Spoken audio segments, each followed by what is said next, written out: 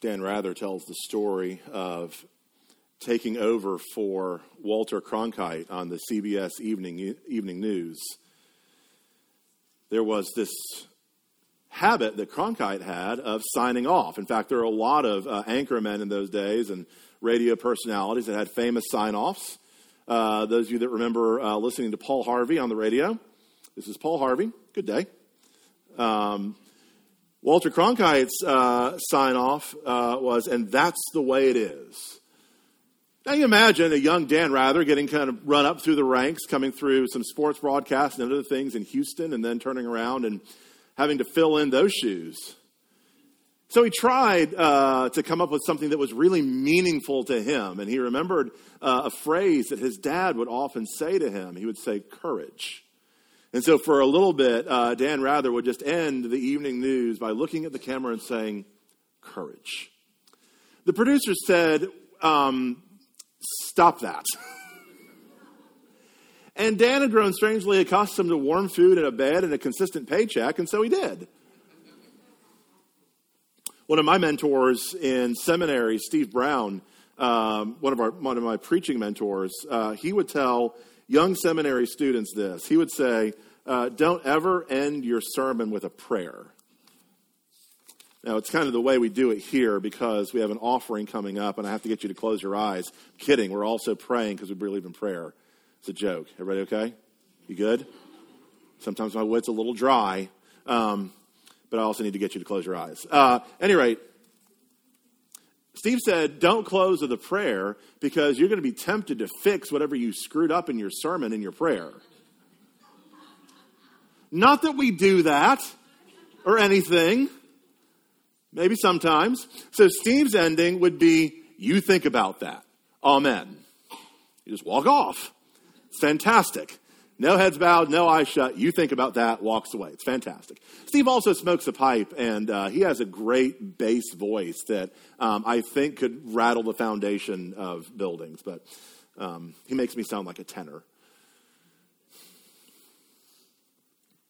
Coming to the end of Philippians, Paul is choosing his signing off, closing words carefully.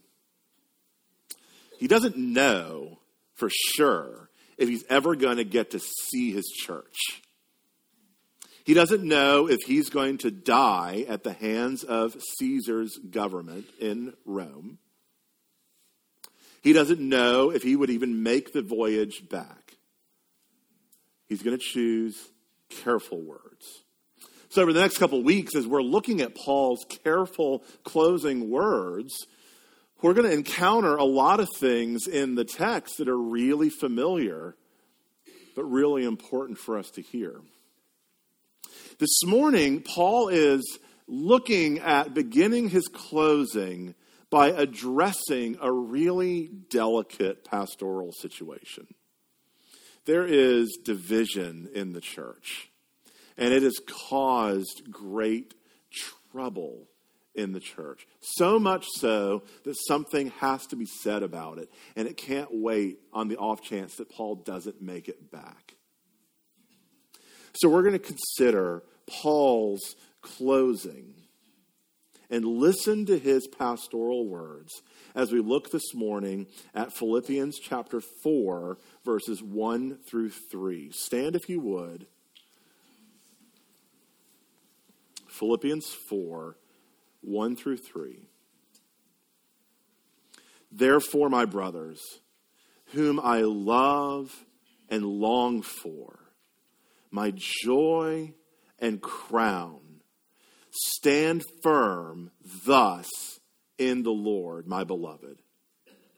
I entreat Euodia and I entreat Syntyche to agree in the Lord. Yes, I ask you also, true companion, help these women who have labored side by side with me in the gospel together with Clement and the rest of my fellow workers whose names are in the book of life. This is God's word. Let's pray.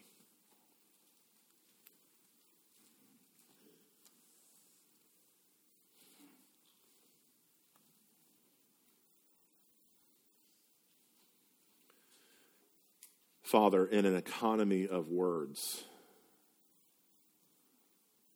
would the words spoken today be words that point to your word of life? Would they get to the point? And would they accomplish their work of changing us to be more like Jesus? For it's in his name we pray. Amen.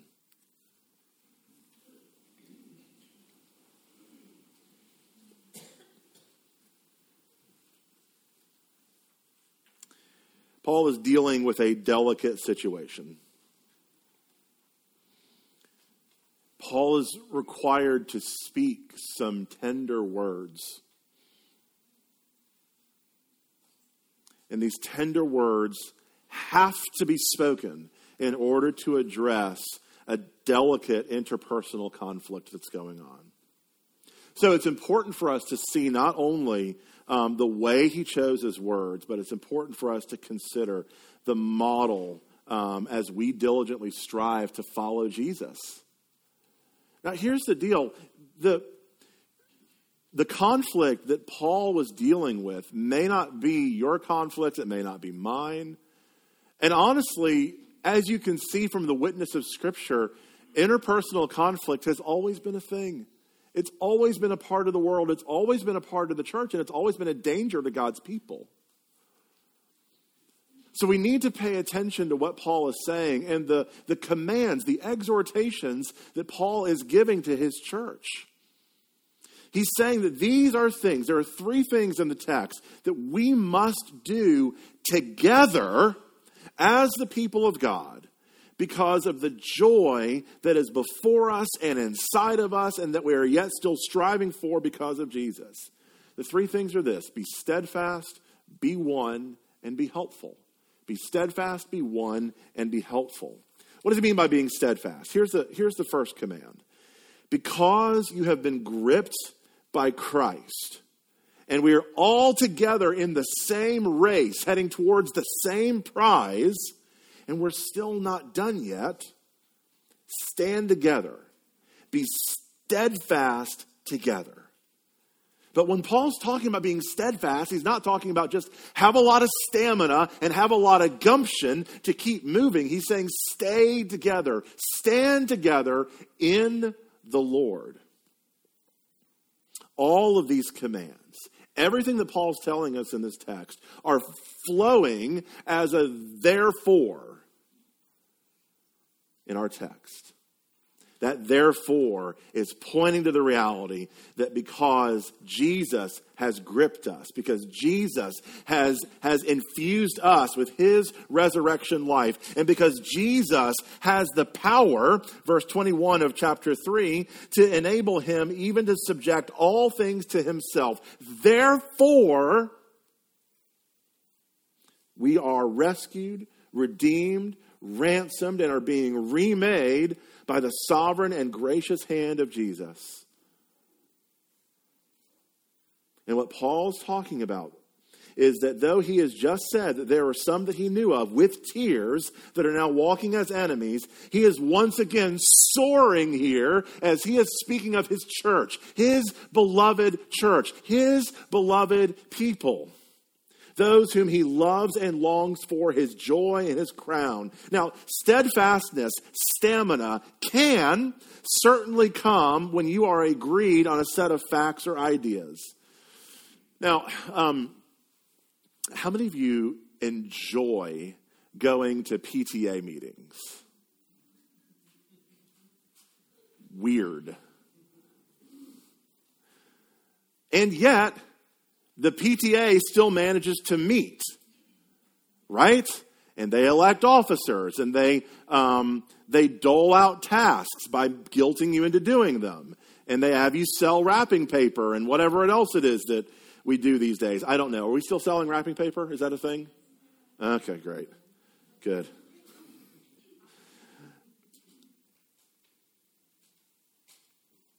There is a stamina that those involved in their child's school's PTA end up mustering up because we love our children, darn it.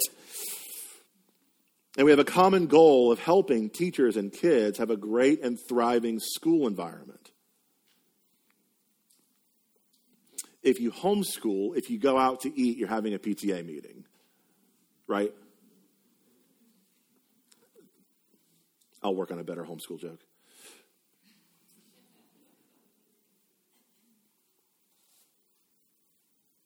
None of us really we don't love and long for the next PTA meeting.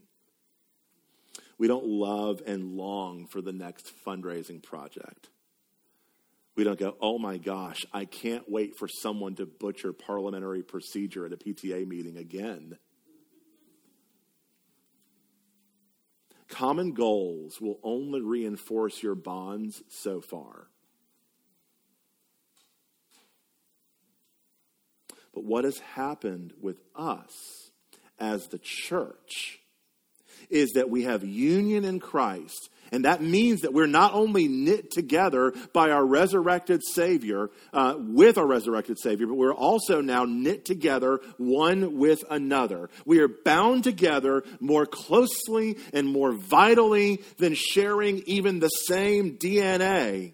And the metaphor of crown is interesting, right? Because Paul's not envisioning a single crown getting placed on the victor of the end of an individual race. It's almost as if Paul is envisioning a gigantic crown being placed upon the entire church. That there is a crown that we are going to enjoy and share together as the church after having run and completed the race well. So let me ask you this. How are you envisioning that great finish line of the race? Right? How are you envisioning that great finish line of the race? Let's do a thought exercise for a minute. I want you to imagine for a second that finish line, that great day when we are standing before Jesus. Who is there with you? Who are you looking for in the crowd? Who are you looking for in the crowd? Who's a part of that scene? I'm pretty sure there are probably some likely suspects. There's probably relatives and dear loved ones that have since gone on to glory that you long to see again. For some of you that have experienced the tragedy of the loss of a child, perhaps it's awaiting to see your child. Maybe for those of you who are historically curious, you're wondering if you'll get to see Billy Graham or R.C. Sproul or Wycliffe or the Wesleys. But let me ask you this. Keep thinking about that. Obviously, we long to be with Jesus and long to see his face, to gaze upon him and return the embrace that is ours to give because he first gave it to us. But who are you longing to celebrate with? Because we are a desiring people. We're not first a thinking people. We're not first a cognitive people. We're not brains on toothpicks. We're a desiring people. We're motivated by what we love. So as you dream, are you dreaming about sharing eternity with the people to your left and the people to your right? You can look, it's okay.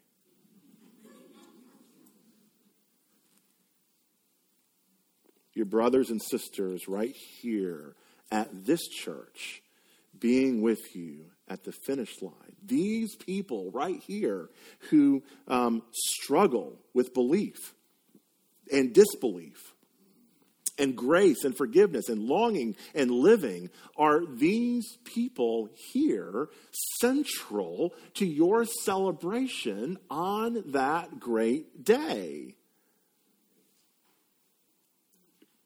So what would it mean For Paul's words here about loving and longing for a crown that we will have as a church to not just be a metaphor or an ideal, but be the thing that is animating our lives here at this church, that we are so excited about sharing the finish line with everyone here in this room that we want to long for that day and begin to experience that life of the new heaven and new earth and the kingdom now. What does that do to disrupt our worlds? And what does that do to disrupt our ideals? And what does it mean to be intimately knit with a people whose bonds we share more poignantly than DNA, whose lives are ours because of the life that we have in Jesus? What does it mean then to love and long not only for Jesus, but for the people that are seated right here in this little room, in this little town, on this little speck of history in Carrollton, Texas?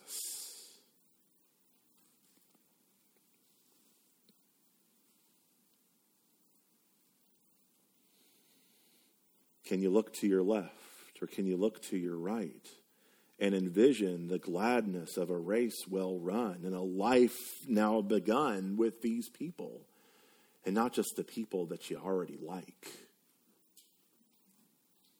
but the people you don't know that well? And yet in Jesus you've been called family.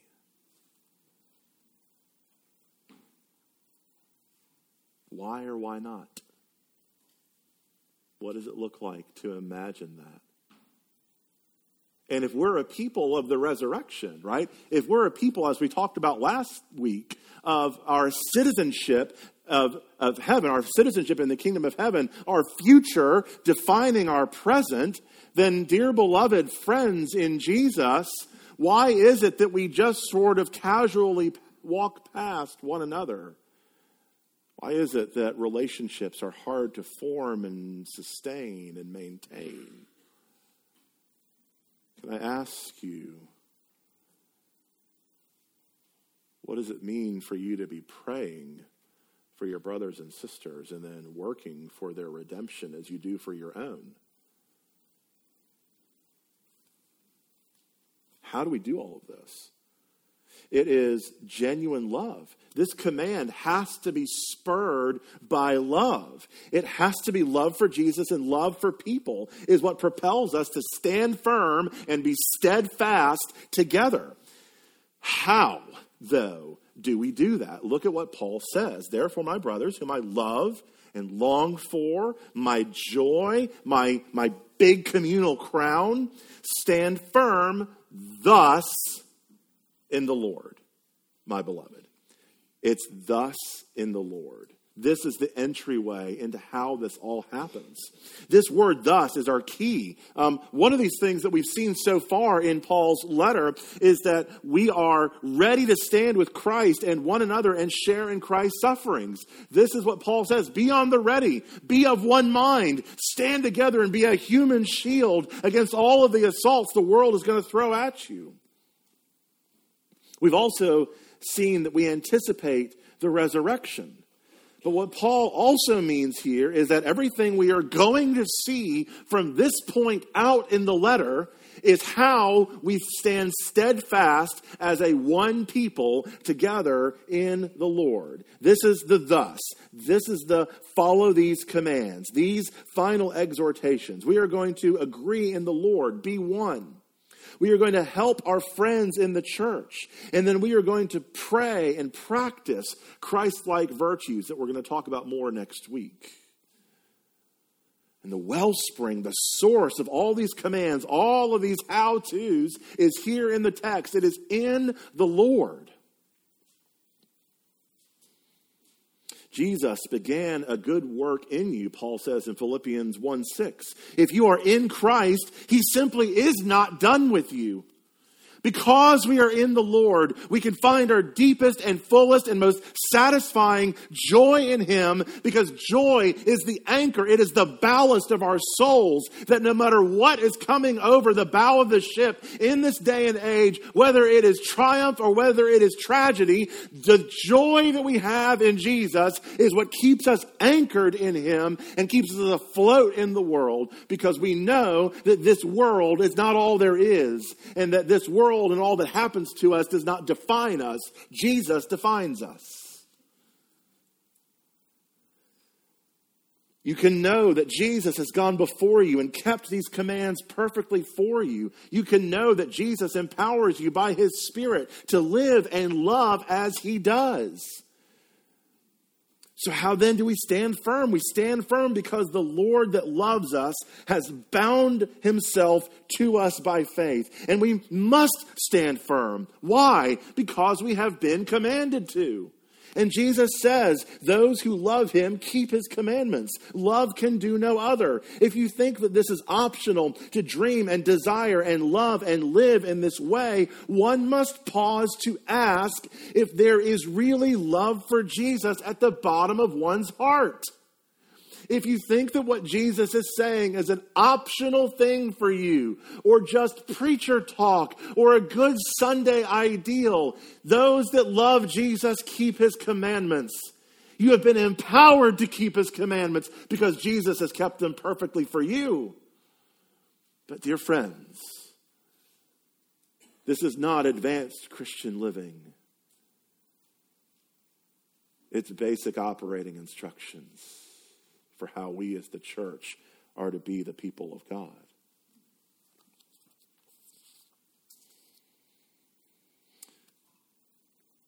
There's a freedom that comes from knowing that you have the smile of heaven.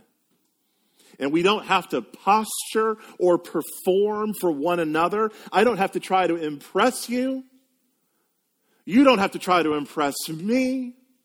We don't have to put on our happiest church face and look like we have it all together. Because of who we are in Jesus, it sets us free in order to live as the people of God, in order to love as the people of God. Yes, we may mess it up. Yes, grace is a thing. Now, for those of you that watched American Idol back in its heyday, or whatever its mutant incarnation is presently now on whatever channel it's on, you remember that one of the central tenets of the show was that singers would get up and sing shortened versions of songs, and the judges would critique it and pick it apart. And they knew that if they missed one note or flubbed one line or weren't the best performance, they could risk their dreams ending and going home, right? And there was an angry British guy on there that would yell at them a lot. And another person obsessed with canines that would talk about dogs a lot, right? You remember the old day? Okay. But then something would happen when the winner was crowned. They'd get to sing again. All of a sudden, the pressure was off. They could sing with reckless abandon. They could miss a line. They could cry. They could hit notes they never knew they had. They could just fall apart in the middle of the song, let the band carry them. Do you know why? Because they'd already won. They'd already won. The confetti was falling, the crowd was cheering, and they had already won. See, before you think that this text puts a crushing burden on the church, you have to remember that this text is envisioning that winner on that night of that singing competition. You've already won. You have the smile of heaven. You have the yes and the amen of Jesus. You have the well done, good and faithful servant. So now because you have all of that, live out of the reality of that. Sing like you've already won. Live like you've already won. You want to know how you be steadfast? Starts there. If your steadfastness looks like getting up the energy to go to yet one more PTA meeting or volunteer for yet one more committee you don't want to be on, won't last. It'll crush you. But if your steadfastness comes because of the sheer delight of having already won and getting to live in the goodness of God's grace, things can change. Here's the second thing. Be one. So earlier in the letter, we saw that Paul was telling people to stand side by side. And now our second principle is because of the security we have in Christ, because of the steadfastness that we are going to enjoy and have been called to because we've won. Agree in the Lord. Be one and agree in the Lord. You maintain unity through humility. Others are more important and more insignificant than you. It is your life that you offer for theirs. That is the way it works.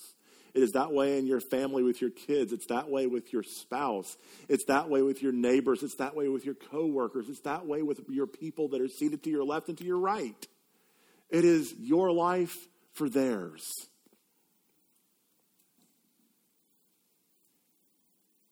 Here we have it. Euodia and Syntyche. There's a stress point that has come in their relationship. These two women, these co-laborers with Paul in the gospel.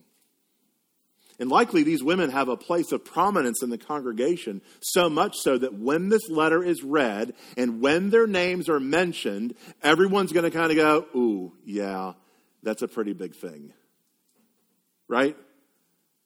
It's not going to be like that weird, thing where preachers kind of say what's going on, but they don't say what's going on. I don't do that, by the way. I think that's gross. But I've heard stories. Some of you have shared stories. Pastor's opinion hour in place of a sermon. We don't know what they're disagreeing about. We have no idea who these women are in relationship to the church. But we know that the dispute has spilled over into the life of the church. So let's see how Paul navigated this potentially catastrophic situation. First of all, Paul named these women publicly. Now, you might think that's really rude, but in Paul's day and age, if you were to speak of a situation without naming the person, it was a great insult, right? It forced them into shame of anonymity. Here's the next thing that he does. He honors them by using the word in Greek that translates, I entreat. Now, we know that Paul has the authority from Jesus to command, right? Because he's an apostle, because he's been empowered thus by Jesus, Paul can say, I command, and it is as if the words have come straight from Jesus' mouth. But he doesn't, does he? He goes for persuasion, not for power. He says, I entreat. I entreat. But to these close friends, he opts for persuasion rather than injunction. Entreat, appeal, persuade, rather than command. These are Paul giving these women dignity and status as his friends to hear his heart, not just his orders. Do you see that? Look at what else he does. He entreats them each individually. He is not interested in assigning or finding fault or blame. I entreat Euodia. I entreat Syntyche. Be of one mind. Be of one mind. He's asking them to be reconciled. Remember, when Paul exhorted the whole church to be who they are because they share Christ's mind, that's what he's doing again here. Be one because you're already one in Christ.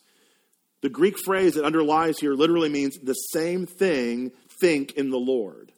It doesn't matter who's right, who's wrong, who started it, who bears the lion's share of the blame. But because they are in the Lord, they should allow that thing to be the prominent thing in their lives. Now, I'm going to talk about a movie that just came out that I saw on opening night. And I'm not going to talk about anything that's not already been shown in previews, lest anyone think that I'm unfairly giving spoilers. We have that on tape, too, just so we're clear. in this particular movie, a certain captain of, say, America, and a certain man made of metal, let's say iron, had been at odds with one another. And one of the things that we see in the movie is they're being reconciled. For all the joy that is this movie, and by the way, it was a really fun movie. One of the most powerful components of it was the relational stories that were told. And one of the most powerful things that you could see was the breaking of tension and the unity that came from those that had been at odds being at peace. For us as the church, it's not just the issue of a greater enemy that unites us. It's the greater love of a Savior. Because at some point, the enemy is fully and finally vanquished, right? At some point, the enemy is fully and finally vanquished, but there's still always going to be a third party in play. It's Jesus.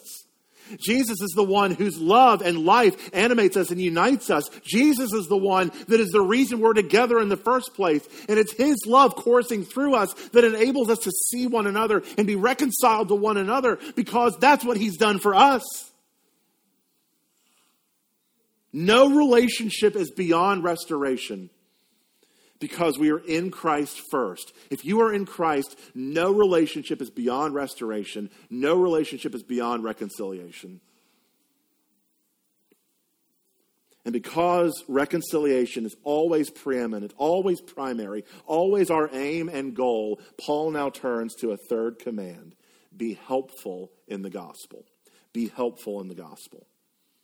Verse 3, yes, I ask you also, true companion, help these women who have labored side by side with me in the gospel, together with Clement and the rest of my fellow workers, whose names are in the book of life. Here's Paul's final command: be helpful.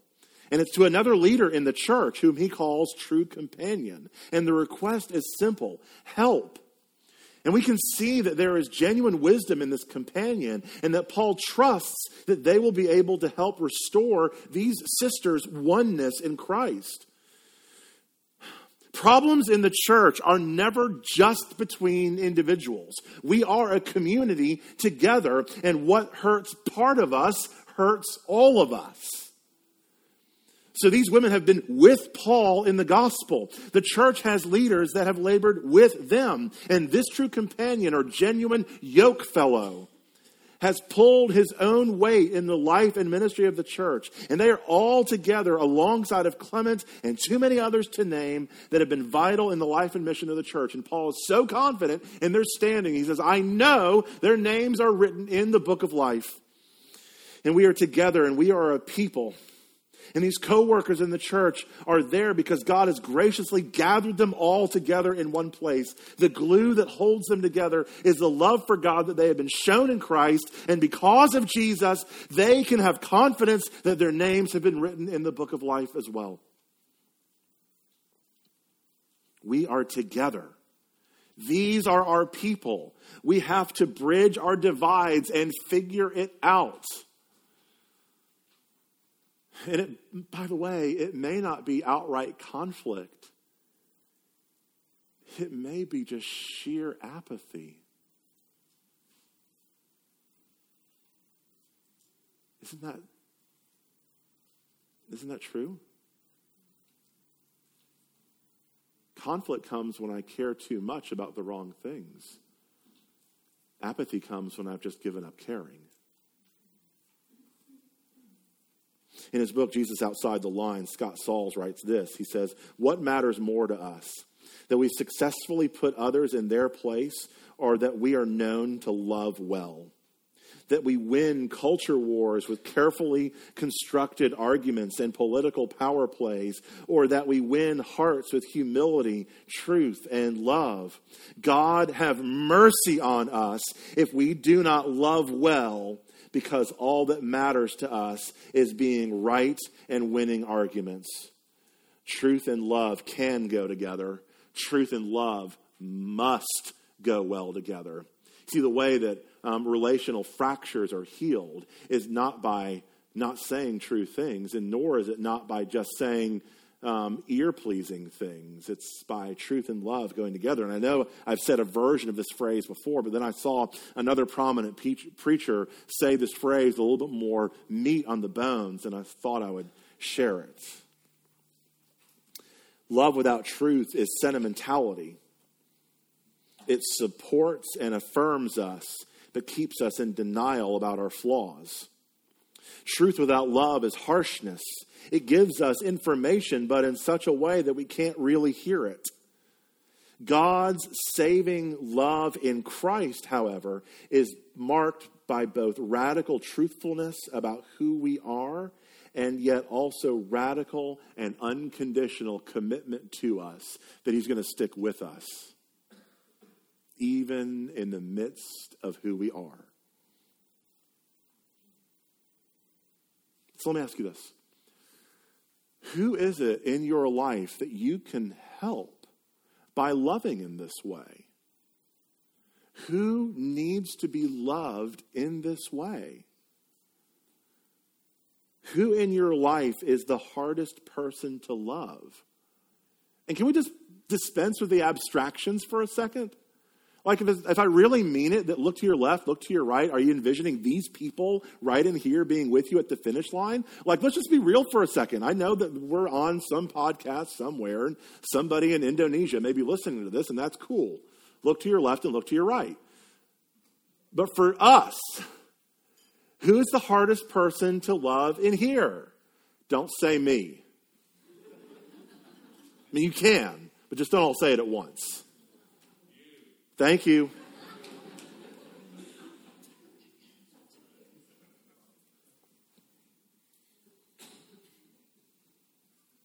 If the hardest person in your life to love is in the church, then because you are together in Christ, who are you waiting on to make the first move to move towards them in love?